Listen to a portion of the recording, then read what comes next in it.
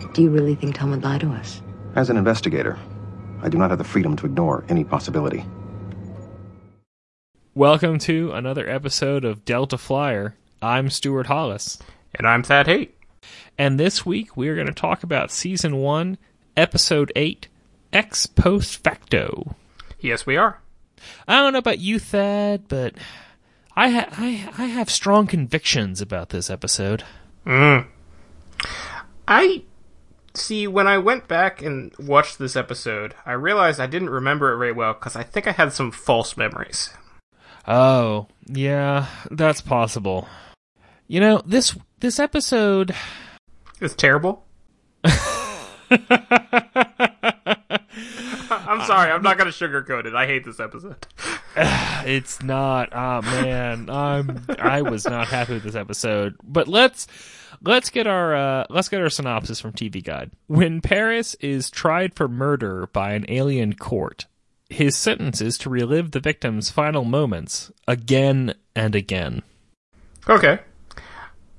I feel like it should mention that Paris at least claims that he didn't do it. Like, that just makes it sound like he did murder. Don't you think Paris would have claimed that he didn't do it? Regardless. Well, sure. But, like, the TV Guide synopsis almost makes it sound like it was an open and shut case. Like, when Paris murdered someone. I'm just saying. When he stabbed them repeatedly at warp speed. Oh, God. Well, they must have been in visual range.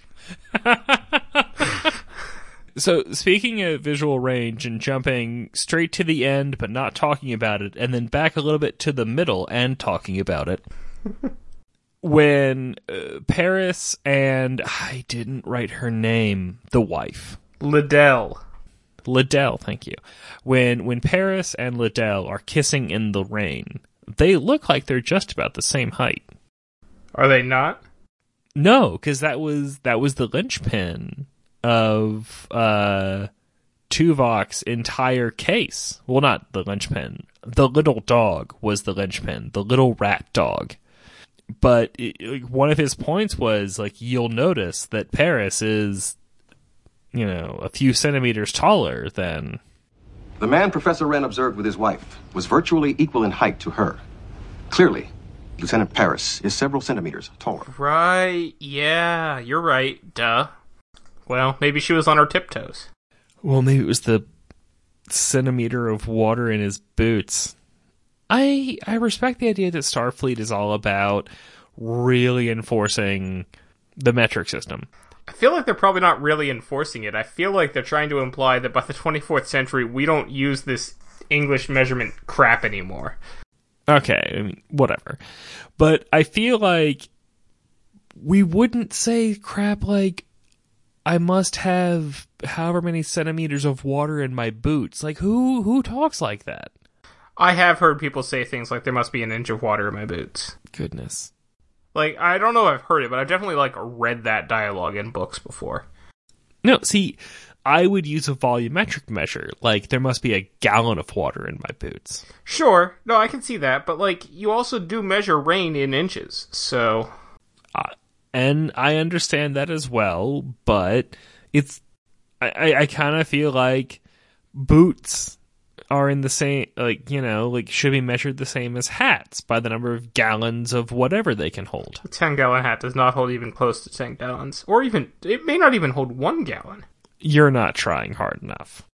I feel like no matter how hard you try, you're not going to fit 10 gallons of water in a 10-gallon hat. I have gumption. I'll take a stab at it. Like in the way that Paris felt the stabs, apparently. Yeah, that's weird. Yeah. I guess they have the ability to extract the memories from the dead people. That's probably like a racial trait or something. But, yeah. But well, I mean, Go ahead. No, go ahead. Well, I was going to say, my first clue that this was like a false memory or something was when Paris was saying, I'd better be on my way. Because that just doesn't sound like the Tom Paris we know so far. That's not coming at women at warp speed. Exactly. That's my point. Is the Tom Paris we know be like, hold on a minute, I'll be with you. Yeah. You know, like not I'll be on my way, but like, hey, guy, go make yourself busy, like in another room or something. Walking hormones don't just go on their way. Yeah, I just gonna like straight up say that this episode was directed by LeVar Burton. It was the first Voyager episode he directed. He had already directed some TNG before this, and he would go on to direct many DS9 and Voyager episodes. Mm-hmm. This is not one of his better jobs. Is this perhaps his worst job? I'm not sure. I don't have the list of episodes directed by LeVar Burton in front of me, so there might be a worse one. But okay, I can say that I did not care for the noir aspect from the memories, and I didn't like the weird like soap opera-esque music, and I feel like the acting, especially on the part of the wife, was not good. No. Did you get this weird sort of like Hope Davis vibe off of her? I'm not sure who Hope Davis is, so no. Did you ever see Charlie Bartlett with Yes. Star Trek alum Anton Yelchin? Thank you. Him, Anton Yelchin. Yes, I have seen it. It's a very good movie. It has Robert Downey Jr. in it. It does. And Kat Dennings. Yes. So, 2 Marvel alums and a Star Trek alum. Yeah. Hope Davis was the mother. Okay. She's the gossip columnist in Newsroom. Okay, so LeVar Burton also directed an Enterprise episode that I'm not too fond of called Extinction, but I think that was still better than this. So, yeah, no, this was... I'm going to go out on a limb and say this is the worst episode LeVar Burton directed. Okay. And if you think I'm wrong, please tell me on Twitter why I'm wrong and why Rules of Engagement is worse.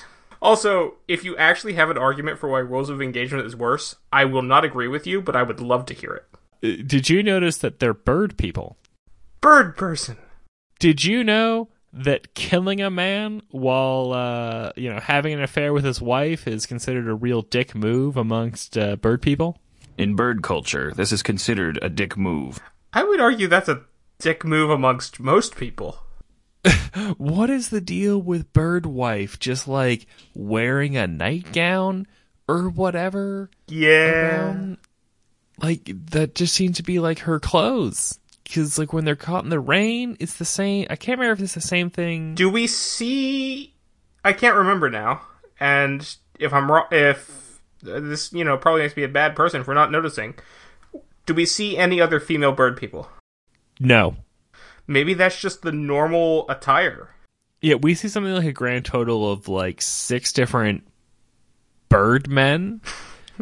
All of whom... Yes. We see a couple of, like, bird cops. And of course they're wearing, their bird police uniforms. We have our bird scientist, our bird magistrate, and, Crooked. Hold on, a bird scientist is an ornithologist. No. This is a scientist who is a bird. And then we have our, evil bird scientist who implanted the false bird memories into Tom's bird brain. Yeah, and Tom does have a bird brain, I believe that. Yeah. And we can tell that they're the fake evil memories because they have the bird numbers going through them. Yes, which, much like Tom Paris, I did not necessarily pick up on my first watching. I didn't even notice them until they were called out. I noticed them, but like Paris, I thought that this is just an artifact of the memory transfer. Right. Why wouldn't he?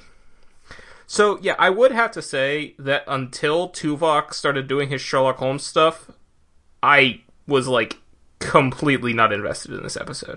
I honestly can't remember, even though I have obviously seen every episode of Star Trek Voyager. Uh-huh. I cannot remember is there a Tuvok on, sort of like play a detective the whole time episode, not unlike Data's he does this 2 or 3 times, right? Data on Next Generation against Moriarty. But there are 2 Moriarty episodes. Yeah. The big one where Data's Sherlock Holmes the whole time is Elementary, Dear Data. And this is the one where Moriarty escapes out of the hollow deck, right? No, that's Ship in a Bottle. Never mind. Okay. Well, I mean, obviously, clearly, you're the bigger Star Trek nerd, but anyone who didn't know that by now, I don't know what the heck podcast they've been listening to. I just appreciate the validation. That's fair. Like, on Stargate Weekly, we're probably equally matched. Give or take, yeah. You are probably more into Stargate than I am. I am. I don't know. I feel like Stargate is probably is higher on your hierarchy of needs than it is for me. Yeah, food, shelter, water, Stargate. Yeah, right. Yeah, exactly. That's me. I don't know. It's a close tie with West Wing. Ooh. But getting back to our episode, I gotta ask you. We must. I gotta ask you, what the heck is the limb of the moon? I beg your pardon? So, when Professor, Doctor, whatever, Bird Person Wren invites them back to his home after having met them 3 minutes prior or something, to discuss Voyager schematics, which, by the way, they just brought Voyager schematics to these people they've never met before. I don't care how much Neelix vouches for them. They just gosh. What are they going to do with Voyager schematics that would hurt? They're going to help them design better schematics or something. No. What I'm saying is, like, what is the danger in giving these people Voyager schematics? Oh, I see your point. They could build Voyager 2. This time it's personal. We're going to bird punch you into oblivion. Right. Like, do you think that's going to happen? I don't know. These bird people, they seem kind of wily. They can implant false memories, man. Future knowledge, there is a Voyager 2 episode, but it doesn't involve the bird people. How great would it be if it did? I don't know. I actually really like that episode, so as it is. Fair enough. It's actually pretty divisive, apparently, as I've learned. Oh, yeah? Yeah, apparently. And if you are just watching Voyager as our show goes on, I apologize for talking about things that you have no idea what we're mentioning here. But apparently, with Course Oblivion, you either like it or you hate it. Since I don't know names, I don't know yet how I feel about it. Well, you've seen every episode of Voyager anyway, so what's it matter? I have seen every episode of Voyager. Mm-hmm. He invites them back to his house after having met them just a couple of minutes prior, and that's when we first meet Liddell? Yes. Yes. And Tom Paris is regaling them with stories of how he made his approach in the shuttlecraft. I hid behind the limb of the moon before I made a break for your defense perimeter. By the time their sensors picked us up, they didn't have a chance to catch us. And I listened to it like 4 times and checked the closed captions and everything, and it's definitely limb as in arm, not lip as in lip. Lip would be weird too, though. Lip would make more sense because, like, you think about like rock formations have lips, not limbs, sort of. But moons shouldn't. What if it's like a funky moon that, like, imagine? Well, what like if it's a funky moon that has a limb? That's a really funky moon. I feel like that moon would destabilize itself in the first 1,000,000 years. You don't know how old the moon is. It's probably more than 1,000,000 years old. That's a very Terra-centric viewpoint. No. Because I feel like if their moon... It just... Geologic timescales and all that jazz, and I'm not an astronomer, but I just... I feel like I know enough about this to make the sort of, like... make the swag to say that a civilization that can take an advanced civilization's starship schematics to improve them with, like, better who cares what just improve them in any way at all, that they couldn't possibly survive on a planet that has a moon that has like a limb that's destabilizing. Like, I just feel like, no. Okay, so picture this. I'm picturing things. The planet has no moon. It has a space station. And Oh, God. it actually just has no moon. And then I can't picture it. along comes this rogue planetoid that has a limb. And it gets caught in the planet's orbit. And like they... Out of curiosity, are there organ-stealing peoples living within the caves of the rogue planetoid? Well, I mean, there would have to be, wouldn't there? There would be, yes, but go on, continue. And this rogue planetoid gets close enough to this planet that it, like, gets snagged. It's captured by the Yeah. planet's gravity well. So yes, that yes, would yes. certainly cause some geologic stress on the planet. And but I feel like it would totally ruin the planet. But if it happened, like, 500,000 years ago, then the civilization could still arise from the ashes of the gravimetrically stressed planet. Okay. Gravimetric is the wrong word, but anyway. It is. Okay. I still feel like limb is the wrong word. Yes, and if the planet had a limb, I feel like we would have seen a picture of said limb. Not the planet, the moon. I knew and I don't know if you did, but I did. This is the hill on which I choose to die this episode. Or at least be really severely scratched or something. Not like badly wounded, mind Just you. a flesh wound? Just like, right. Nah, that's strong. Like, just sort of like enough to need a Band-Aid, but no more than that. And some Neosporin. Like a little dab of Neosporin and a Band-Aid. This is the hill on which I choose to be very badly scratched. Okay. So I mentioned earlier that Tuvok is doing a Sherlock Holmes thing. Yes. The final reveal is lifted straight from Sherlock Holmes. I thought it was lifted straight from Scooby-Doo. It may have been in Scooby-Doo too, but Scooby-Doo probably got it from Sherlock Holmes. Because Liddell and who cares what evil bird scientist's name was would have gotten away with it too if it hadn't been for that little dog. Okay, so yeah, that's actually...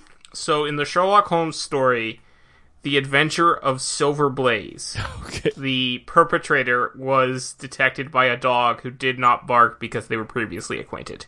Man, that feels like such a contrivance. Maybe I just haven't known enough, like, really excitable dogs, or rather, really excitable dogs who, once they get to know you, become less excitable.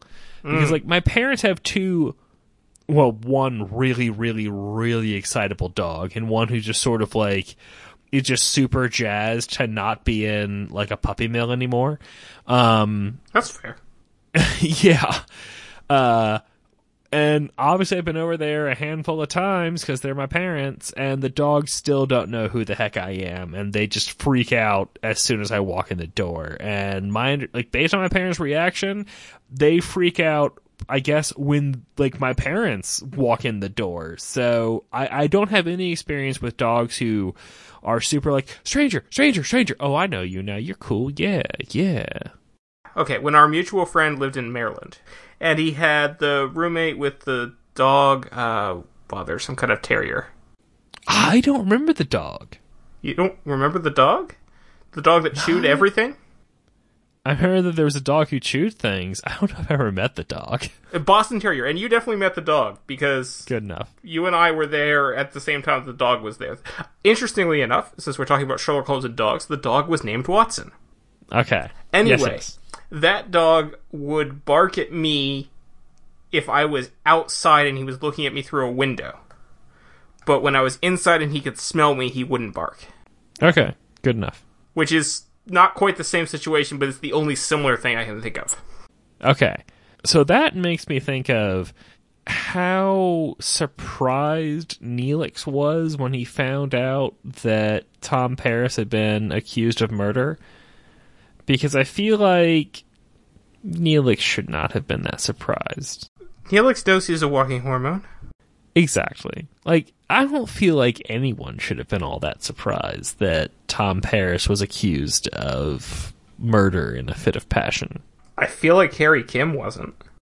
Like, was not surprised? He didn't act all that surprised. Like I said, like, no one should have been, but, like, Neelix, when the captain was telling Neelix about the situation, Neelix was like, really?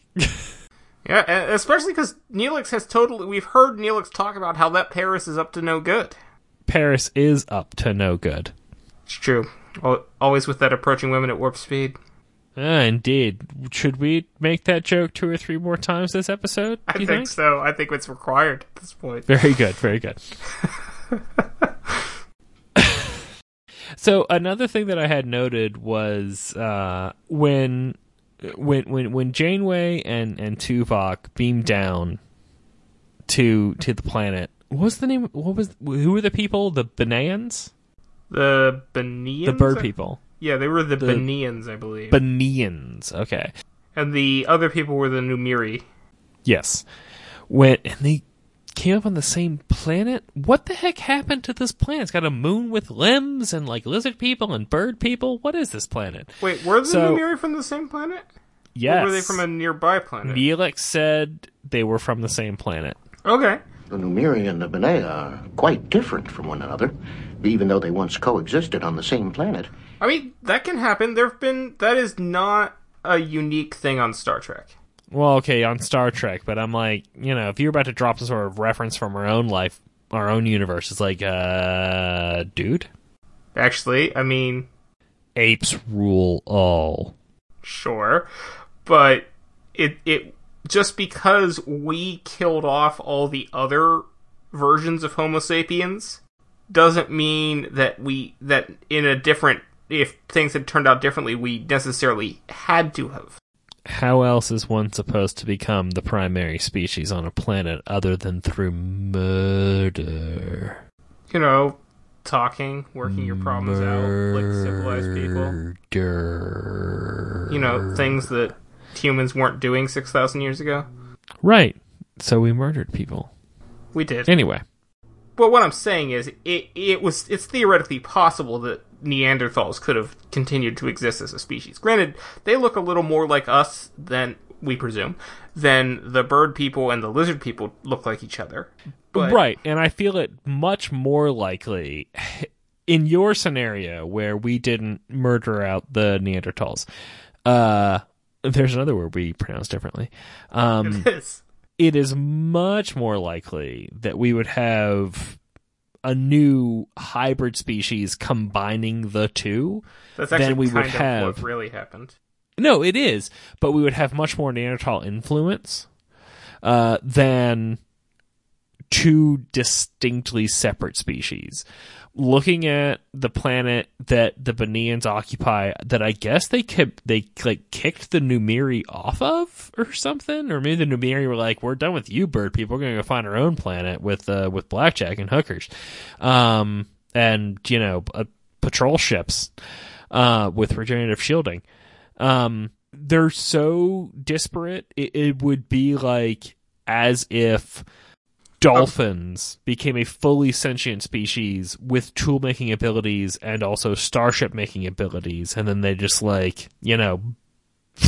off the planet. So, in a future knowledge here, in a later episode of Voyager... Yeah, I know. Yeah. Also, the other example from Star Trek would be on Enterprise. The Xindi, with the 6 different species that all grew up on the same planet. Don't talk about the Xindi. I like Enterprise Season 3, thank you very much. Anyway, getting back to my original point about when Janeway and Tuvok beamed down to, let's just call it Planet Benea, Planet Bird Person. And I feel like the planet must have a name.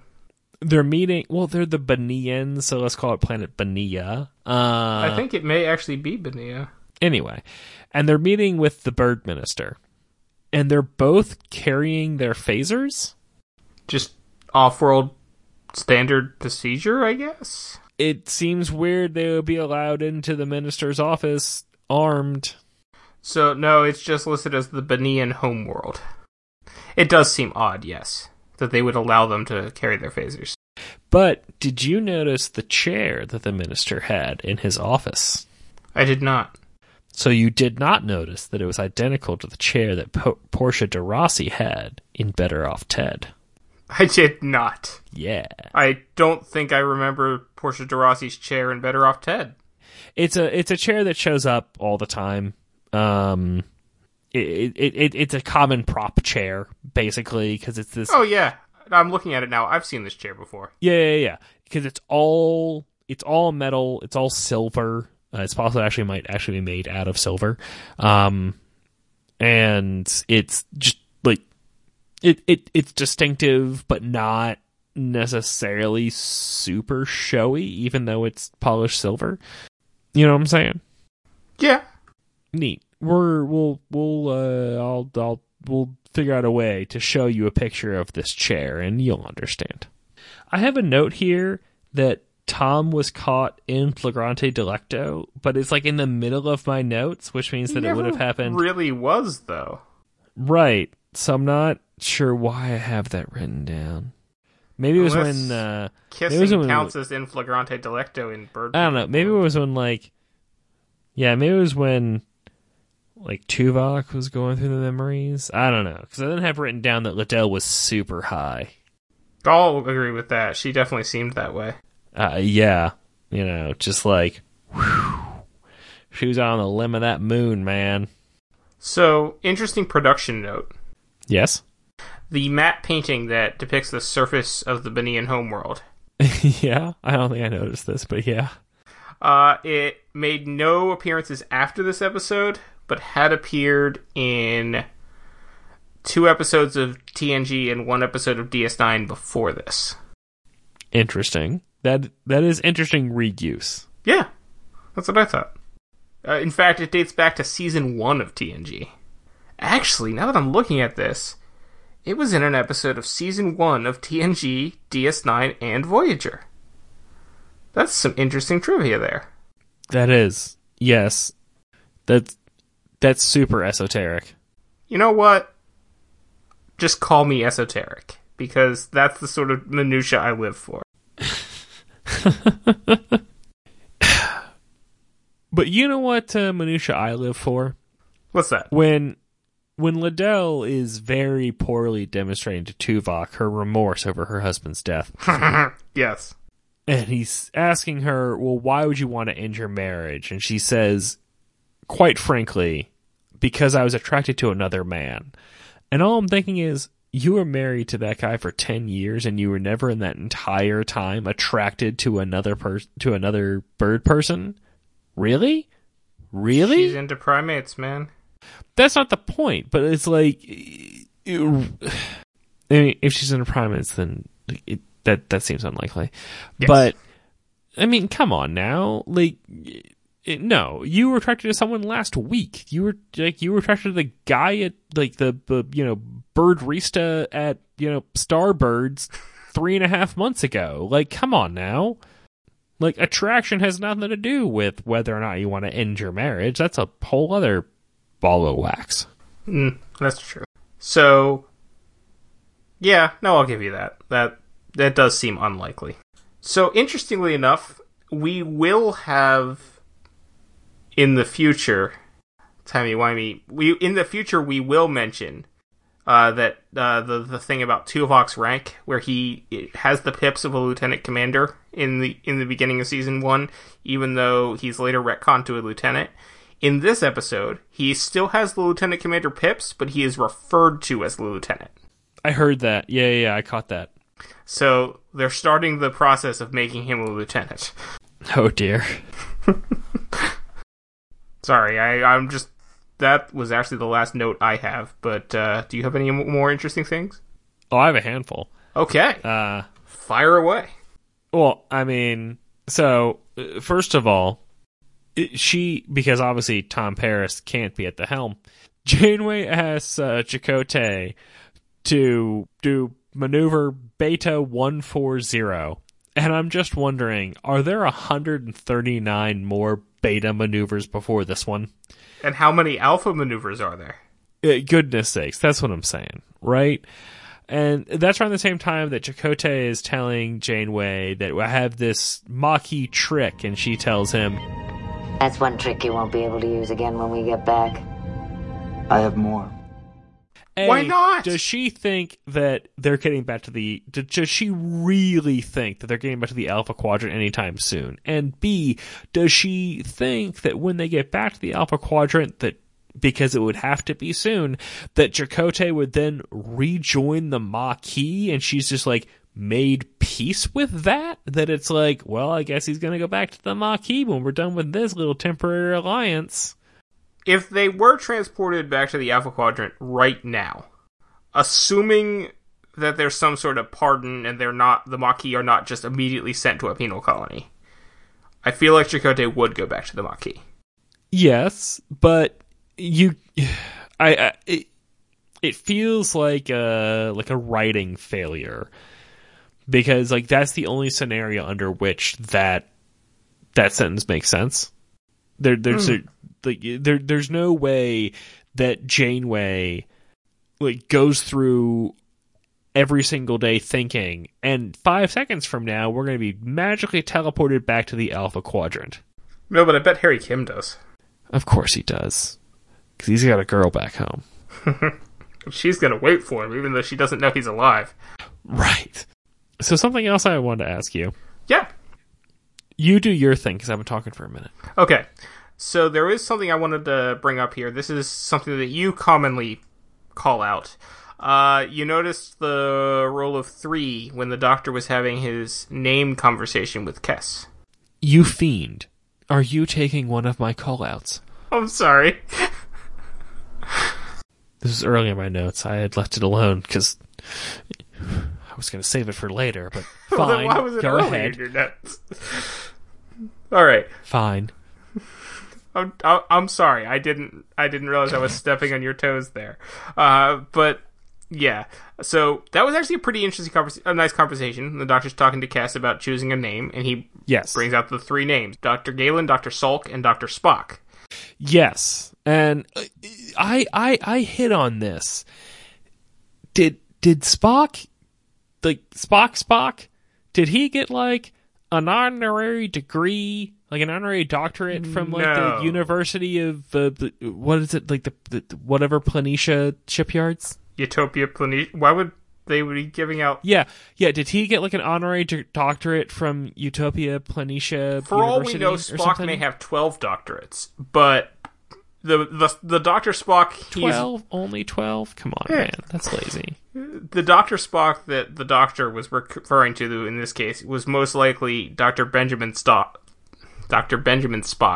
the 20th century pediatrician. Saying it with pediatrician, that makes that name really, really familiar to me. He wrote a bunch of books.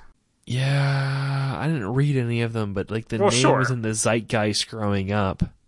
No, it's Dr. Galen is the one that we don't know. Okay. Because obviously Dr. Salk is Jonas Salk. Yes, obviously. Okay. Yeah, but yes, I remember. Yeah, like the books, like the Dr. Spock books about child rearing and stuff. Yeah, I mean, I've never read them either, having never reared a child, but... Yeah, and you know what? Even if I had reared a child, it wouldn't have been in the 80s. Can we talk about how rearing a child sounds creepy? I think it has to do with, like, does one rear anything else? Does one, like, rear horses? I feel like surely you must, but no, I think child rearing is the only time I ever hear this. I bet one rears, like, hogs or something. I don't know. Did you know that pig skin can be used as, like, a surgical replacement for human skin? I did know that. Yeah. It's because pigs are incredibly close to humans genetically and physically. Truth. But not in nothing. I didn't say anything. I didn't say taste. I mean, actually, from what I've heard, they are similar to humans in taste. I mean, I don't speak from personal experience. Oh, This is the episode where we first learned Tuvok is married. Yes, for 63 years? 67. Thank you. I wonder if it's actually 66.6 repeating and he rounded it up. He wouldn't have. That's true. Vulcans don't round.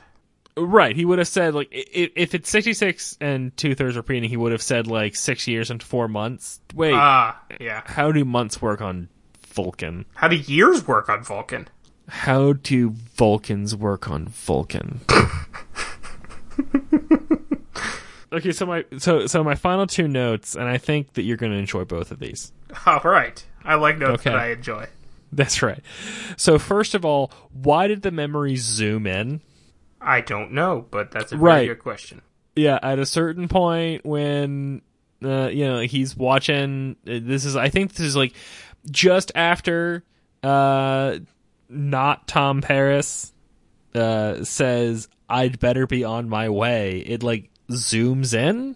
Maybe And that's like the doctor got closer. The doctor, whatever No, his name is. because that then I've it forgotten zooms. already. It's like Ren, because then it like zooms back out. I don't know. It's weird. And second of all, Janeway tells the Nemurians that the shuttlecraft has 40 tons of explosive on board. What? That must be some super dense explosives. No, well, yeah, but how the heck can that shuttlecraft carry 40 tons? It has a lot of power. It seems excessive. It's not. It's not a hot rod of the Delta Quadrant. Oh, I do have one other note on this episode, by the way. Bring it. This is the only episode in which a character is seen smoking. Okay. That is actually a little surprising, considering all the various holodeck episodes we see throughout the season, especially Tom's... I feel like there were people smoking in Shea Sandrine. It may be that this is the only episode in which a regular character of the show is smoking. But a regular character of the show isn't smoking in this episode. That's true. But I feel like Tom there was doesn't pick up the smoke in the whatever. atmosphere in the French bistro thing. Not bistro. Bar. Maybe the smoke was a false memory implanted by yourself. Yeah, I don't know. But anyway, and that is Gene Roddenberry was vehemently anti-smoking. Well, history bore that out. Yeah. So obviously, Gene Roddenberry himself had nothing to do with Voyager, it being conceived and created after he passed away. But obviously, Gene Roddenberry being the father of Star Trek, a lot of his views were adhered to. Mm-hmm. And on Voyager, Jerry Taylor, who was one of the executive producers in the beginning, was also very much anti-smoking. Cool. That makes sense. Yeah, and in the 90s, that was sort of like some people were, but there were plenty of people who weren't, and you could still smoke in a lot of places in the 90s. I don't remember the 90s all that well. Well, I know there were you could still smoke in restaurants in the 90s, because they had the smoking and non-smoking sections. Yeah, but there's a lot of things. If you were going to pantomime to someone to tell them to, let's say that you needed to pantomime to someone that they needed to, in a vehicle, take the window from the up closed position down to the open position. Well, I would still do you would down pantomime the window. crank, but Right. that wouldn't work anymore today. Who has cranks? Right. That's my point. And like, simply saying in the 90s they were still smoking and non-smoking signs is not like a good enough like way of making your case that, and therefore the public smoking versus not public smoking debate was still ongoing, because social vestiges are super weird. Okay, having lived through the 90s, I remember there was a lot. Still dial a telephone. Don't touch that dial on the TV. tune in to our next episode of Delta Flyer. Exactly. Yeah, you know what? Truth be told, I don't have much else to talk about this episode because it's super tropey. It's every sci-fi show needs to have one of these episodes. For what it's worth, this episode was better when it was on TNG and called A Matter of Perspective. Okay, good to know. Was that also in the first season? No, that was later, which is probably why it was better. Yeah, so I have to wonder if like the wrongfully accused episode is just always kind of weak in the first season if they decide to pull it out then. That's probably fair. Yeah, I would say of the episodes of season 1 that we have watched so far, this is definitely my least favorite. But what of the ones that we will have watched so far? Including the ones we will have watched that we have already maybe future watched? We will watch but will have discussed? Yes. Yes. But I think I seem to recall that there are a couple less than stellar ones later this season. Oh no, I believe you. Although that said, we don't have that many yet. We are now halfway through. Oh yeah, definitely. Because this is episode 8. Yes, because the first season is it's only 16, 17 episodes? 16, yeah. Okay, well, this is it. This is halfway. Thanks for listening to this episode of Delta Flyer. Keep tuning in for the remainder of the season. Next week, we are going to be watching Emanations.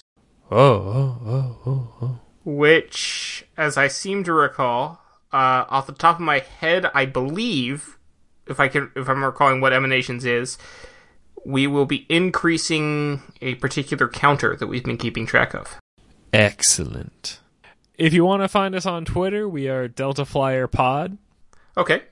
You can also find us find our website if you just want to see all of the episodes there.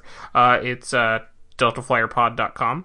You can also reach us at our email, deltaflyerpod@gmail.com, if 281 characters or more is what you need to share your thoughts. You can also find us on Facebook at Delta Flyer Podcast.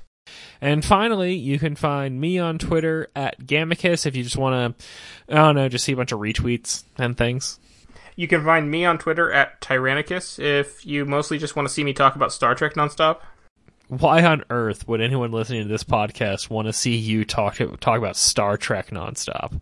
I don't know, but somehow over 300 people do, and it's amazing. Thanks again for listening. That was our show. Yeah. I've written down Tuvok didn't say the words, but I don't know why I have that written down. I just want to know what the words are. I don't know, but he didn't say them. Man, this is gonna... If any listener has any idea what Stuart's notes mean, please let us know.